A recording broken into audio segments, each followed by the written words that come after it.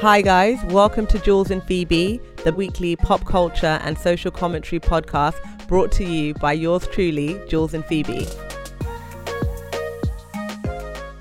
Hey Phoebe. Hey Jules, how are you? I'm good, coming to you live from Dakar, Senegal. Oh my God, I'm so jealous. I can even see the sun is like shining on the side of your face where you're recording right now. Yeah, like the weather is absolutely amazing. I still need to acclimatize to it though, because I think we went from like 2-3 degrees in London to now like 25 to 30 degrees. Oh my gosh. The sun on your face. Yeah, so it's amazing, but it's still like a bit of a shock to the body. Yeah, of course. You're never expecting to actually feel that heat during the winter months as well. And also to go, how long did it take to fly to Senegal from London? So we went via Madrid, so a couple of hours to Madrid and then 4 hours from Madrid to Dakar. That's so crazy because I wouldn't have thought it was that short a flight at all. Mm-hmm. Yeah, it's the same time zone as London. Well, I mean, yeah, same with, like, I always get confused with the fact that Portugal's in the same time zone because one of my best friends lives there. But for your body to go from, as you said, 2-3 degrees to like 25, 26 degrees in the space of 8 hours or whatever is wild. Crazy. And then this morning I went for a run and it was mad. What's it like there? Does it compare to any European cities in terms of like what the layout's like, or?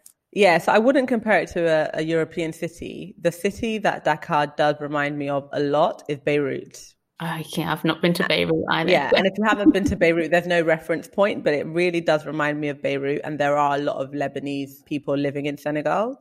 Mm-hmm. So I think the French African cities have like a similar vibe because it also reminds me of Abidjan, which is Côte d'Ivoire.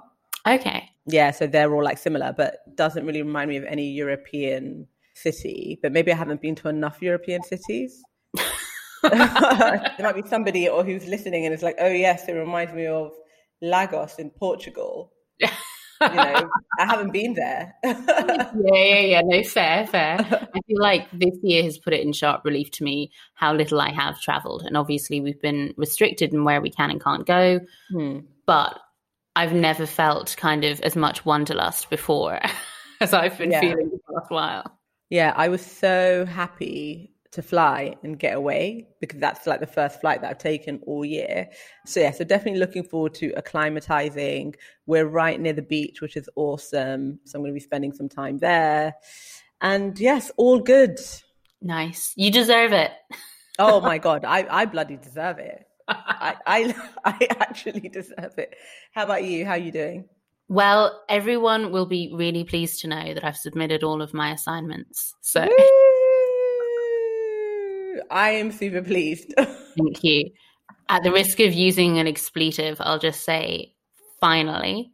So yeah, I am ready to fully lean into like all of the other stuff that I've been not getting the chance to do. But it's funny how the residual anxiety like weighs on your mind. Every time I'm doing something, I keep thinking, you should be studying, you should be doing your assignment. And then I'm like, oh no, they're done. I've finished them. But yeah, so I've been good.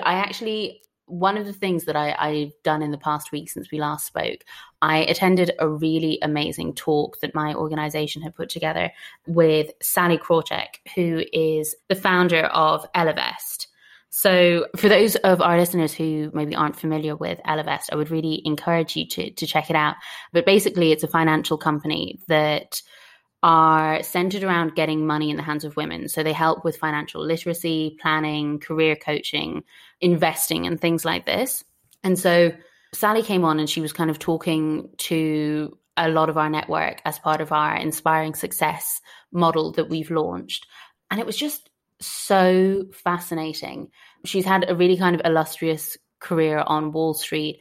And as she was being introduced, one of our cohort in the organization was calling out her accolades. And then when the mic got passed to her, she basically said, thank you so much for those lovely words. One thing that you did miss out when you were introducing me is that I am the only woman who has been ahead of Wall Street firm and been on the front page of the Wall Street Journal twice because I've been fired. And I was just like, wow, you just really you introduced your, I guess, biggest weakness in your first sentence. It was really, really powerful. And so it's been on my mind a lot the past week, because I think we talk a lot on this podcast about careers and scarcity mindset and growth mindset and abundance mindset and really pushing yourself forward and ambition and all of these kind of things. And I can imagine that for a lot of people coming towards the end of 2020, when promotions have been put to one side or pay reviews have been put to one side because it's been a difficult economic environment, that's left a negative taste in some people's mouths. I just cannot speak highly enough of this woman, who I had very limited knowledge of before I listened to the talk. But she basically spoke about how there's no real space for imposter syndrome. And that, for me, obviously, was a huge thing. You know, I'm very sympathetic about imposter syndrome. Mm-hmm. I can't remember the last time I felt imposter syndrome. And a lot of the time, if I walk into a room, I'm not as invested in what people think of me. Mm-hmm. And I think that's what can lead to imposter syndrome. Worrying about what other people think, thinking you need to do this to get approval from other people or to be worthy of receiving certain opportunities and being in certain rooms. And this isn't really how I feel. But I do acknowledge that imposter syndrome is very real. So I went to a colleague once with a challenge, and I'm like, oh, I'm having a challenge with this. And they were saying to me, oh, you just need to change your mindset. You need to be more positive. And I'm thinking, wait a minute, I'm one of the most positive people ever. Like, I'm in the top 25% globally of positive people, if not like top 10% of like positive people. So I'm very positive. And at the time, I really needed specific guidance and advice. So sometimes when people are very confident and bullish about their own abilities, and they're not necessarily experiencing imposter syndrome themselves, it's like, oh, there's no room for this. Yes, there is no room for it if you want to be successful, but you have to give people the tools to overcome things like imposter syndrome or any other insecurity that they're experiencing. So that's really my challenge. Like, when things are not actually worked through, and I'm sure there are varying degrees of imposter syndrome. Some people are experiencing imposter syndrome, but they will still walk in the door, sit down, own the room, push through and do what they need to do. Some people are crippled by it. And that's where the challenge is, right? If they can't even walk into that room. Mm-hmm. And so all those successful people who are just like killing it and they're like, oh, there's no room for it. That doesn't really help the people that actually need some specific tools on how to manage it. I actually could not agree with you more, because, you know, it's all well and good saying, well, I just don't let myself get bothered by it. I very much so do. Now, the one thing that she said to kind of elaborate on that, which I thought was really, really helpful or really useful, is one thing that I do know about myself, and I can say about myself quite openly, is that I know I'm a hard worker, and I know that I'll put the graft in if I don't know how to do something. And so what Sally then went on to say is, you know, she referenced Michelle Obama, and she said, you know, in Michelle Obama's book, she talks about when you get a seat at the table with all of those smart people, you do start to realize that actually they're not that smart. And the key part there is they're not that smart really means they're not that much smarter than you. And so what Sally basically said at that point was, what you need to do is shift your attitude so that when it happens that you're in this room or you're at this table and you think, I'm not totally sure what we're talking about, your attitude needs to be, but I can learn. And I'm going to go away and I'm going to learn and I'm going to come back, because unless you're also dealing with a lot of people that have equal amounts of scarcity mindset, most people are going to be like, oh, great, Juliet, I'm glad you're on my level now. I just wanted to expand on that, X, Y, Z, ABC, whatever. So I think for me, what I'm going to try and bring into 2021 with me is, you know, it's flippant of me to be like, well, I'm just going to get rid of my imposter syndrome. But what I am going to do is work on my I can learn attitude, because that is something that I know that I can do. Yeah, absolutely. I think that's really what separates people who think that, okay, there's a really finite amount of learning that you can do. And then people that believe that, wow, this learning and development, it's endless. And it's really what I make of it. Because when you know that, you know, I can fall on my face, but I'm going to get back up and then I'm going to be able to succeed. And I've talked about this book on the podcast before, but there's a book called Grit. Yes. That summarizes. Did she bring it up in her talk? No, it's just, I remember you bringing it up way back when we kind of first started the podcast. Yeah, it talks about how do you improve your grit and your resilience. And then from a leadership perspective, how do you cultivate this growth mindset in your teams?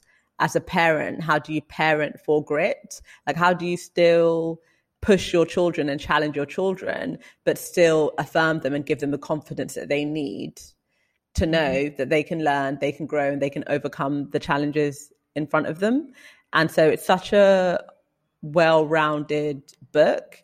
And when I think about like starting running this year, and I must sound so geeky to the people that listen to this podcast, but I did pull my 2019 data and then the 2020 data. So how much did I run in 2019 and how much have I run in 2020? Right. Did I tell you? No, please go on. Okay. So in 2019, I ran 157 kilometers. Okay. And then you did that. Yeah. And then by the time I pulled out this data, I had done like 860 kilometers. Wow. In 2020.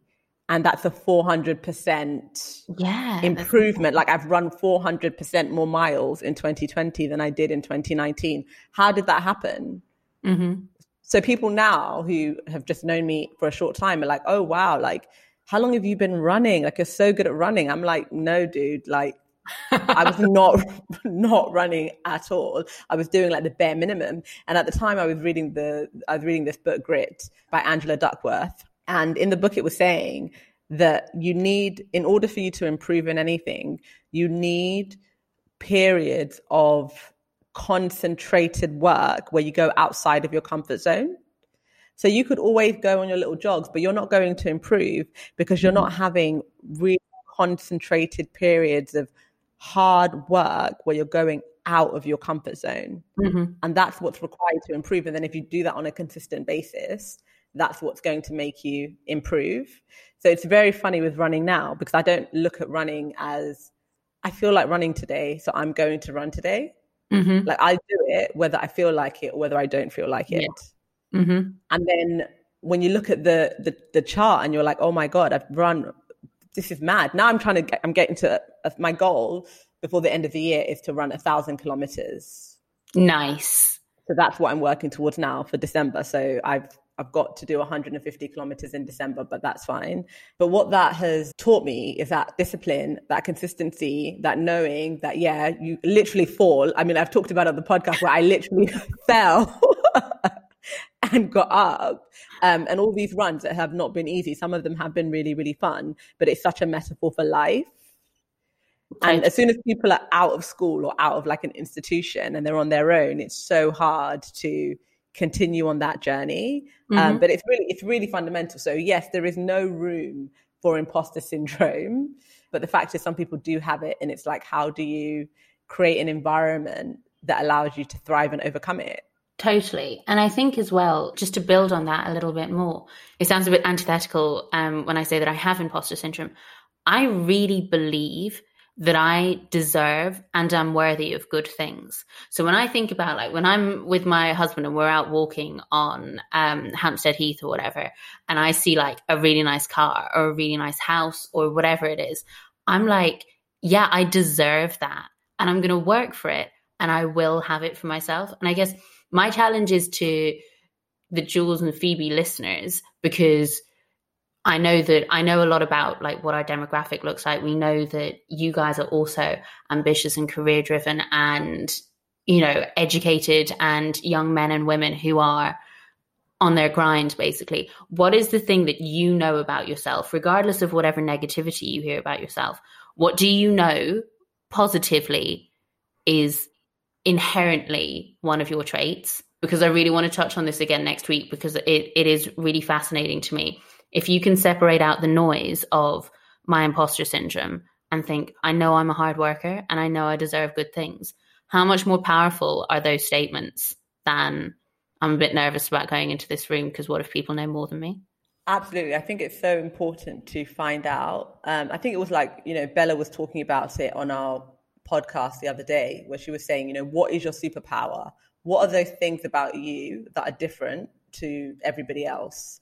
And I just think that you have to use those as your anchors, right? So people say to me, oh, I have a growth mindset, right? I've been told that about myself and I know that about myself.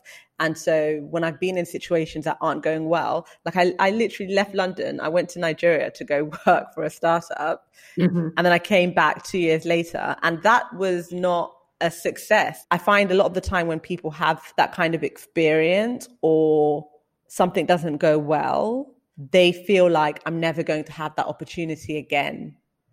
This is my last chance. And I think that is such a crippling thought. So I was speaking to one of the girls that I mentor, and she was interviewing for an amazing role. And, 20 years old, interviewing for this amazing role, wants it really badly and is quite anxious about it. And I was speaking to her and I was like, if you get this, amazing. If you don't get this, it doesn't matter. Like they need you more than you need them. Like you're amazing. You've done ABC and you're 20 years old. You've got your whole life ahead of you. So don't put so much pressure on yourself where you feel you can't make mistakes. Or if you don't get this, another opportunity will not come along. There is plenty of fish in the sea when it comes to opportunities. And I think that's something that people have to realize. Like you lose a job, you will find a job eventually. You lose a relationship, you will find a better person eventually. And people just don't believe that. No, they really don't. And obviously, it's a lot of work to override that. I had a conversation with one of my friends recently. And,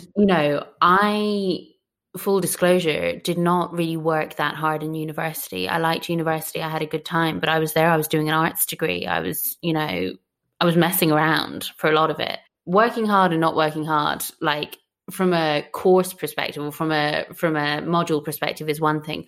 But sometimes you see people coming out of university and whether or not they got a first or they got an amazing degree, like what they've also done is they've met so many people, they've networked, they have really tremendous lived experience, which that's what I did. Like my networking at university was A1. So I networked a lot and I met a lot of people and I thought that was what I got out of university. My friend and I were talking about it. I was saying, I absolutely I had no vision. I thought when I was in university that I was going to be marrying my university boyfriend. That was it. I was sorted. And so in terms of my own ambition, I hadn't accessed that. And so I guess the point that I'm trying to make here is that if you're listening to this and you're thinking, well, I don't know what my USP is, and I don't know what my fundamental positive thing is that I believe about myself, it is absolutely not too late to start, because I wrote a piece on LinkedIn that I shared recently, which was, the top 5 things that I've learned from a year of producing the podcast. And I shared it and Juliet shared it. And Jules got almost 30 more likes on my article than I did by virtue of your network, right? And the network that you've cultivated and the engagement that you've cultivated. And there was a real kind of flat moment for me when I saw that, because I was thinking, I just haven't put the work in. I don't have all of those connections at this point. I haven't cultivated them. I haven't grown them. But it's also not too late for me to do so. I will do so. I just didn't do it as early as you did, right? Yeah. And it's a bit 2 roads diverged in a yellow wood here. You can really go down the path of being like, well, I haven't done it, so I can't do it, so I won't do it. Versus, all right, it's going to take me a little bit longer maybe, or maybe I'm only coming to this now, but I can ask people to share my content. I can ask people to listen to my podcast or read my article or share my profile. Absolutely. Just go for it. 2021 is the year of this now. I ended up closing the gap a bit. And obviously we all know that likes aren't currency or whatever, but it was very indicative to me of actually having a network is very important, and connecting with people and asking for help are vital components of you growing your profile. And for anyone who's listening and is thinking, well, I don't need a profile, I work in XYZ. Actually, everyone needs a profile, and that's what we should be working towards. Everyone needs a profile. And I think in terms of understanding your value and the things that you bring to the table, not I work for this company, that company was built by someone else, right? And the way things are going, we can all lose our companies, right?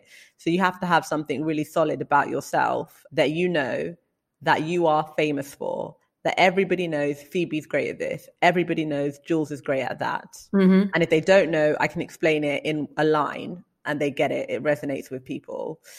That's so important in this day and age. And I think it's one of my key lessons from the year, because opportunities come and go, and you need to have a lot of clarity about yourself. The other thing that I find so vital, I actually think I may have mentioned this on the podcast with Bella, that you can end up spending a lot of your 20s, because that's when you get your first jobs and all the rest of it, waiting to be noticed. And you're thinking, well, I'm plugging away at this, I'm doing a good job, I know that I'm working hard, so surely someone is going to notice me shortly. And it's not the case. It's not the case. And you have to be prepared to make a bit of noise about yourself. Mm-hmm. And I would say as well, like, step away from the working hard thing. Like, working hard is great, but this is not a production line. Like, you're not in a factory. Everyone is working hard. What are you doing to show that you deserve to be at the next level? Mm-hmm. I think that's really, really crucial. If you want to have any kind of independence in your life, it can't just be Jules is a hard worker. If you're the hardest worker on that team, it's very difficult. Like, physically, you have to do the labor. You have to physically, you're doing this great work. It's very difficult for somebody to see you in a strategic position where you can inspire people to get the work done rather than just doing the work yourself. I think whether you're on the corporate grind or whether it's like your own personal business, like even us, running this podcast, we can't physically do every piece of work to get the podcast done. There has to be a level of trust and a level of leadership to get everything done, So I think that's where I think people really make a big mistake. Like, if you're a hard worker, no one cares. Honestly, this is it. And it's a hard truth. But if you die at work, they will still recruit for your replacement. And, that's not a pleasant thing to hear, because some people make work their life. But again, I've mentioned this on the podcast. My brothers-in-law both had children this year with their partners, with my sisters-in-law. And obviously with COVID being what it is, everything has ground to a halt. We haven't seen those kids properly. So my husband and I were talking about trying to get to Spain to see his brother and his wife and their nephew. And we were saying it to my mother-in-law as well. Like, listen, what about if we went early next year when things have calmed down, when people can travel, when the vaccines are out? And she goes, I'm not sure I can get the time off work. And it is that mindset of being like, you can get the time off work because actually you haven't had a holiday this year. You're a nurse. You're working on the front line. You are actually allowed to say, I'm going to take some time to see my grandchild. But you're waiting for permission for people who you do not need to ask for permission from to live your life. Bang on. Someone said this to me once, and I never knew it was a popular phrase, but they said, sometimes you need to ask for forgiveness, not for permission. Mm-hmm. You know this phrase, it's very popular. But I heard it like a year ago and I was like, oh my God, you're so right. And they were like, it's a very popular phrase, Jules. I did not make that up. But yeah, and I think it's a journey. And I think especially if someone's older, it's very difficult for them to say, it's my statutory right, I'm going away. Totally. And also, when you make that point about, this asking for forgiveness and not for permission, I think a lot of the time, if you push yourself out of your comfort zone, you'll find you don't even need to ask for forgiveness. You've built it up so much in your head that you're like, well, this is how I'll justify it if someone says something. If someone's annoyed at me for taking that day off, then I'm just going to explain, well, it was XYZ reason. 95% of the time, no one is going to even ask you. Yeah, and you're so right, because basically I used to over-explain everything. So if I couldn't do something, I'd say, oh, sorry, can't do it. This is what's going on. And then I said to myself, no, If you can't do something, just say, sorry, I can't do it. If you need the time, I need the time. And then I stopped explaining. And I noticed a lot of the time I would have to like delete the explanations, like from my texts and stuff. I just stopped explaining myself. And nobody ever asked me why. Yeah. You wrap yourself in not thinking, oh my gosh, I need to do this for this person, but I can't do it. And this is why I can't do it. And I have to let them know. And then you say to them, I can't do this. You present an alternative. No one asks you, why can't you do it? No one is bothered. No one is bothered. And also, it's really important because what you found is that you have spent the energy worrying about it when you could have been doing something else. Yeah. And what people will say to you is like, oh yeah, I did this for you. That I didn't ask you to do it. That's what people will say to you. I think that is like a toxic trait, actually. Yeah. And I saw a really good meme about this. And it was Lisa and Bart Simpson. And like Bart had fallen on the floor. And like, I think Lisa was putting a plaster on his knee. And then the caption was, my toxic trait is doing things for people that they wouldn't do for me. Yes. And I was like, that is my toxic trait. There's just no point. It's a waste of energy. And I think that sort of links into the, I can't get the time off work. But you can get the time off work. You can get the time off work. And listen, there's also, we're absolutely firing the proverbs or the adages at you guys today. One of the ones that I've always heard is, if you know better, do better. And so when we're talking about this, we're not saying that, if it's in your nature, and it is in mine, I do my very best to remember the anniversaries, the birthdays, the celebrations, whatever. So I will send cards and I will send flowers, or I'll send a text. And no one is making the argument to not do those things, even though my mum is always like, stop, they don't deserve it. But that's in my nature. So I'm going to continue doing it. But what I will stop doing is actually being hurt when it doesn't get reciprocated, because these people are telling you, listen, that's not my love language. I enjoy receiving it, but I don't do it. And that's just the end of it. Yeah, that's really key. Really try to understand a bit more about the people around you. Try to understand a bit more about yourself, what makes you happy, where you want to be, because life is really short. And try and understand a bit more about the people that can help you get there and invest in those relationships.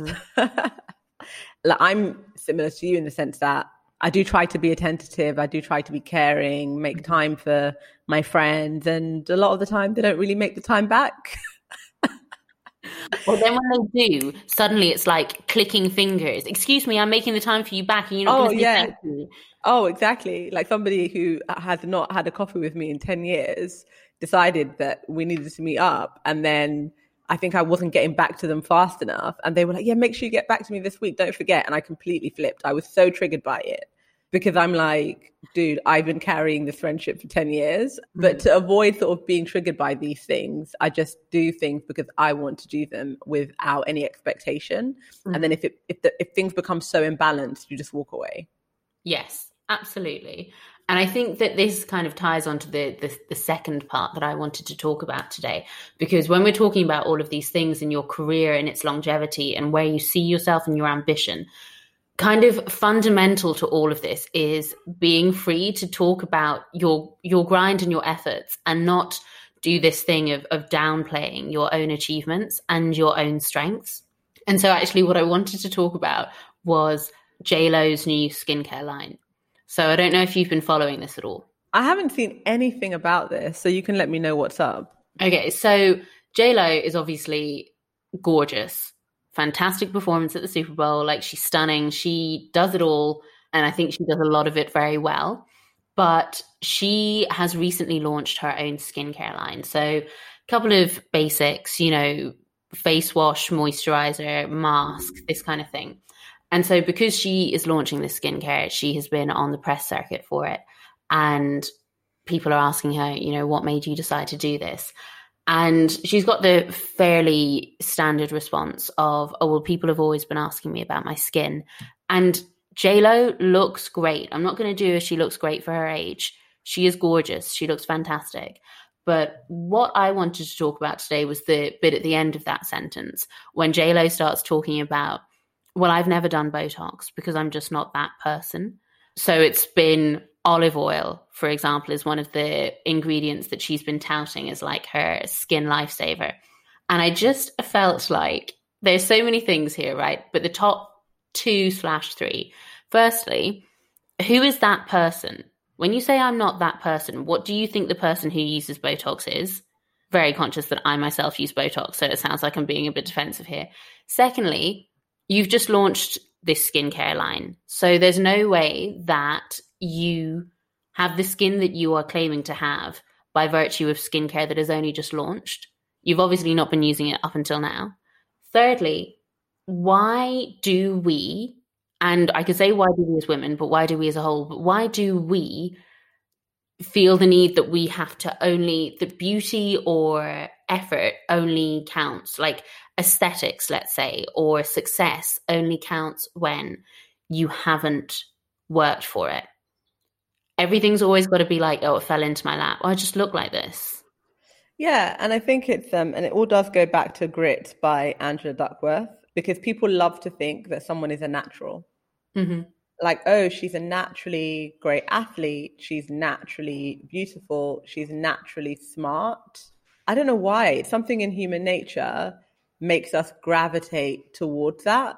I mean, J-Lo is beautiful. She looks like she's had a couple of treatments to me. I don't think it's just olive oil that's keeping someone that's nearly 60 looking the way that she does.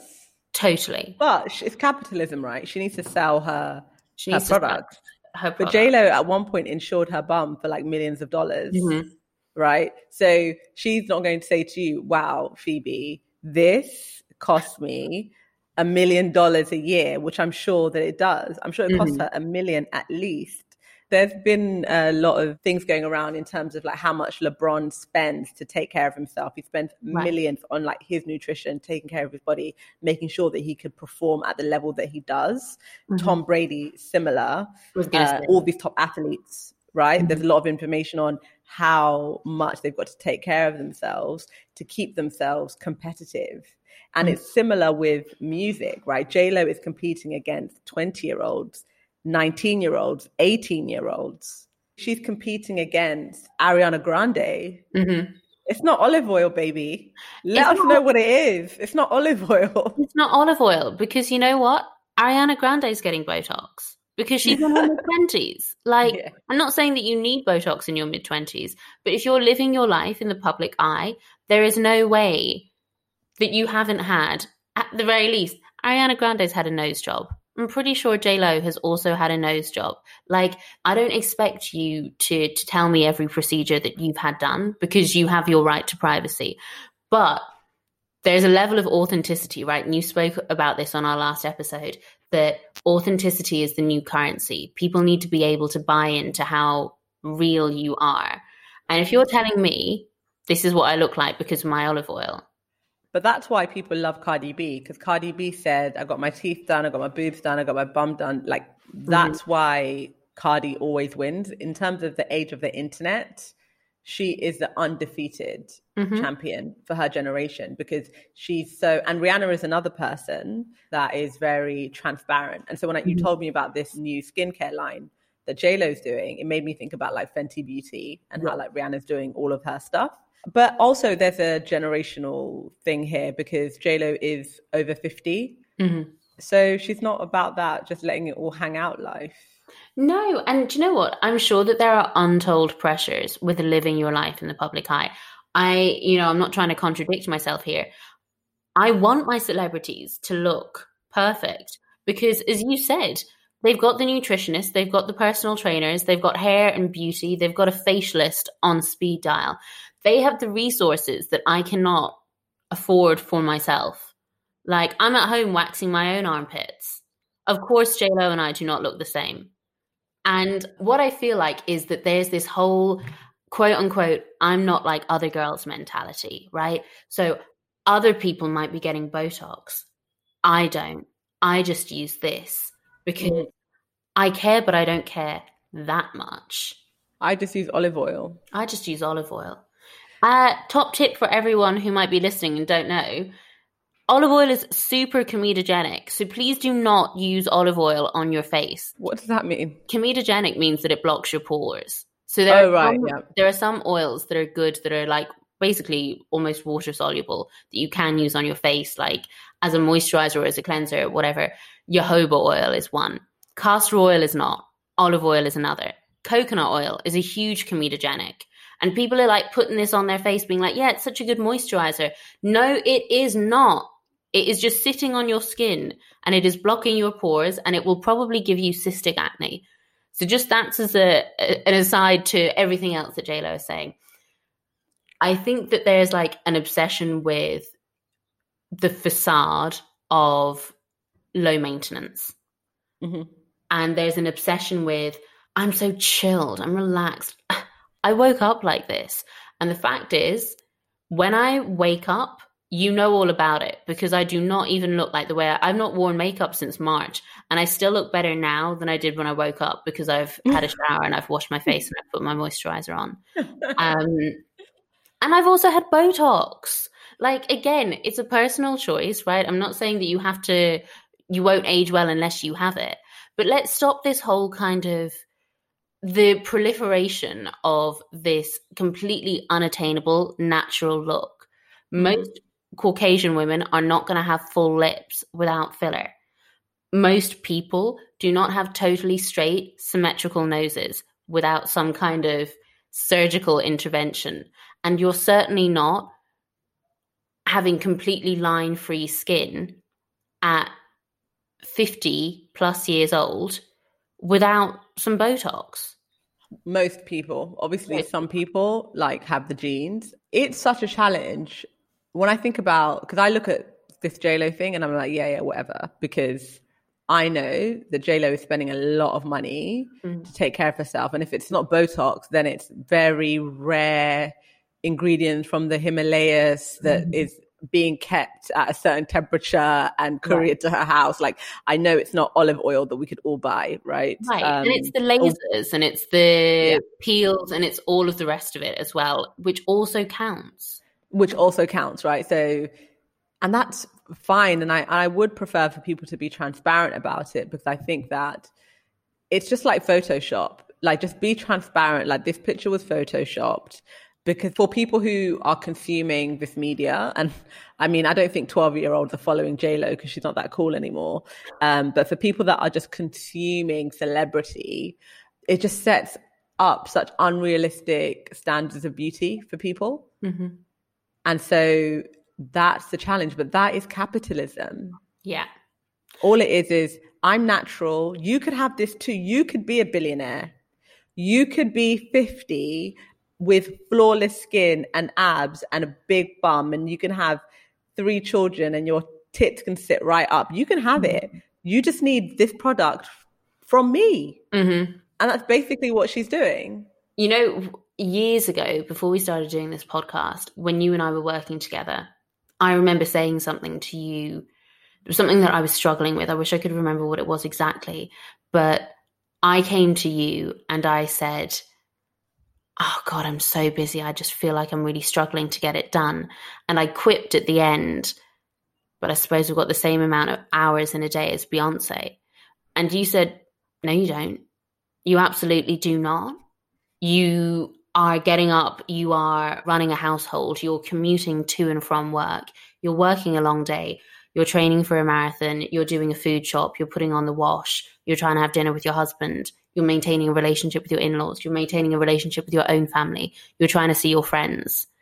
You know, your hour is not the same as Beyonce's hour. Your day is not the same as Beyonce's day.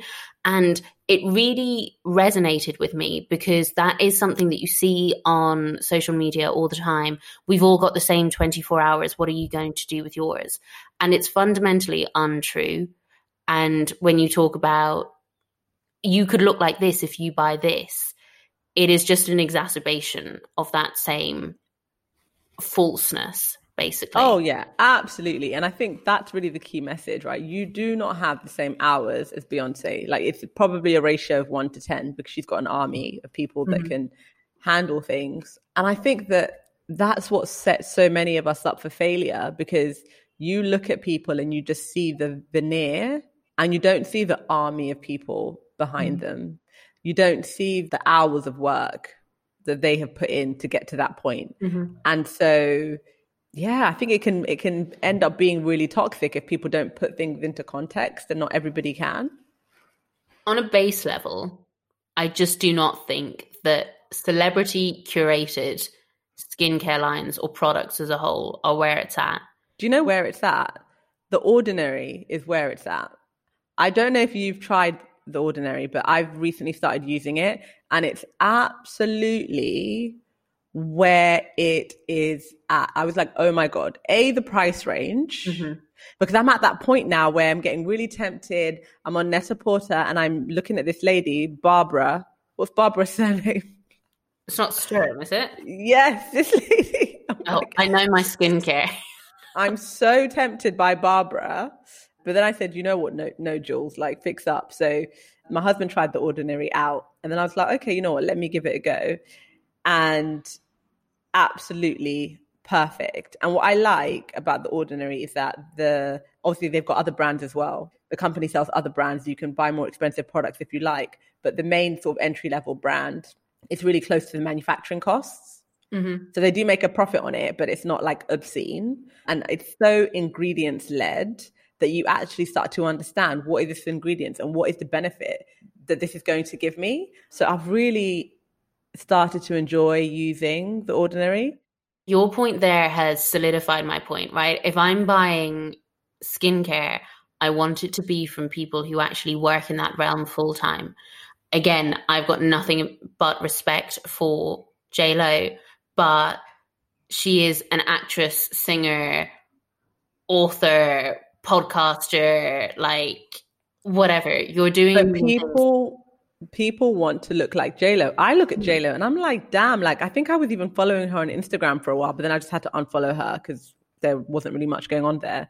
But J.Lo's brand is so powerful, especially being like, she's still the hottest Latina there is. I don't think there are many like Latina women. So it is empowering for her to branch out into like other industries, because you'll only see J.Lo. It's only J.Lo that investors would trust to even make this move. There isn't another Latina woman that's global. Totally. I mean, I think that her and A-Rod were literally in meetings about like potentially buying a baseball team. I remember reading that like a few months ago. So one thing you cannot fault is the hustle. But if there was one kind of fundamental message that I was hoping to convey from that J.Lo story, right? It's that try and take those things with a pinch of salt, because I know people who are like, oh my God, she looks just so incredible for her age. And she does. She looks incredible, full stop. But she works hard, guys. But like, she works hard. She works hard. Like J.Lo's fitness grind, like J.Lo trains like she's in the military. So she actually does physically put that work in. She's an incredibly disciplined woman when it comes to taking care of like her physique. And that's also another challenge. You can't look at someone and say, oh, I want what they have. You can't look at Phoebe and say, oh, I want what she has, but you can't put in the work. And I'm sorry to be a vibe killer because I've been saying it on episodes, but it's like, you can't be on the couch. Get off the couch. Yeah. And well, and also like, it doesn't have to be about your physical fitness, right? Like it also just has to be like, you can maybe have a better chance of looking like J.Lo, but guess what? She doesn't drink. She doesn't eat sugar. She's got someone preparing her meals for her. And I am not going to do that. I'm going to have my first Baileys of the year tonight. And I said it to my husband at 7:20 this morning when we were walking on Hampstead Heath. Someone called their dog and their dog was called Bailey, obviously wasn't called Baileys. Someone called their dog and their dog was called Bailey. And I was like, I'm going to get Baileys today. I'm going to have a glass this evening. I need a Baileys. That's such a good idea. Such a good idea. But guys, I just want to like thank everyone that supports our podcast and like listens to our podcast.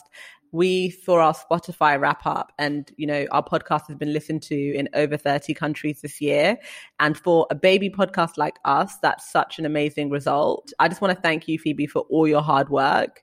To be working full time, like you said, all the stuff you have to manage, and on top of it, doing an MBA, out here producing this weekly content. Like it's, for me, I'm just so grateful to have you as a partner. And so, yeah, I just wanted to take the time to thank you. Thank you. And right back at you. I feel like it's so crazy. Again, thank you so much to all of our listeners. But we've literally gone from being in a studio, like paying to be in a studio every 2 weeks, you know, when Jules talks about that growth mindset, it really is not something that she just says. When lockdown started, it was like, cool, time to get our microphones. Now we're recording from home. How can we familiarize ourselves with this software? Like, how can we make it work? And, you know, my knowledge of podcasting was absolutely zero. And so Juliet does a lot of the heavy lifting. Like we do have a team, and we're really fortunate. We have Lauren who helps with our social media, and we have Chelsea who helps with our editing. So thank you so much to you girls as well, because we couldn't do it without you. But Jules does so much of the heavy lifting here. And so I feel like from my perspective, you know, we would not be where we're at. We would not be finishing out our first full year of the podcast, having moved to, as you said, a weekly podcast, were it not for that grit. Ooh, that grit. No, but it's something that I enjoy, right? And I think without everybody else doing their part, it would be so much harder. And so a lot of people do approach me and say they want to start a podcast. And I think the key ingredients for a podcast is just working with people that are equally invested in delivering that content. Whatever your time frame is, just work with people that are equally invested in making it happen, and make sure that you have got open lines of communication, because there's so much that people are managing. You know, we're living through a global pandemic right now, and Phoebe and I have been producing this weekly content. Huge commitment, right? So I think if you are interested in starting a podcast, go for it. Now's the time. And then if you are looking for a partner, just make sure they are equally as invested, that you guys respect each other, you communicate, and then the sky's the limit, really. Totally. And, you know, as a final reminder, I really do mean this. Please, if you've listened to this episode, think about what your superpower is, think about what your USP is, and let us know, because I really want to revisit this next week, and I want to hear about what people are identifying. Let 2021 be the year of abundance, and let's all help one another to manifest. I agree with Phoebe. Like, we're so keen to like build up this community. Like, let's support each other. Let's shout about what we're good at, and just find ways that we can just help each other achieve our goals. Totally. Guys, thank you so much. Thank you. Bye. Bye.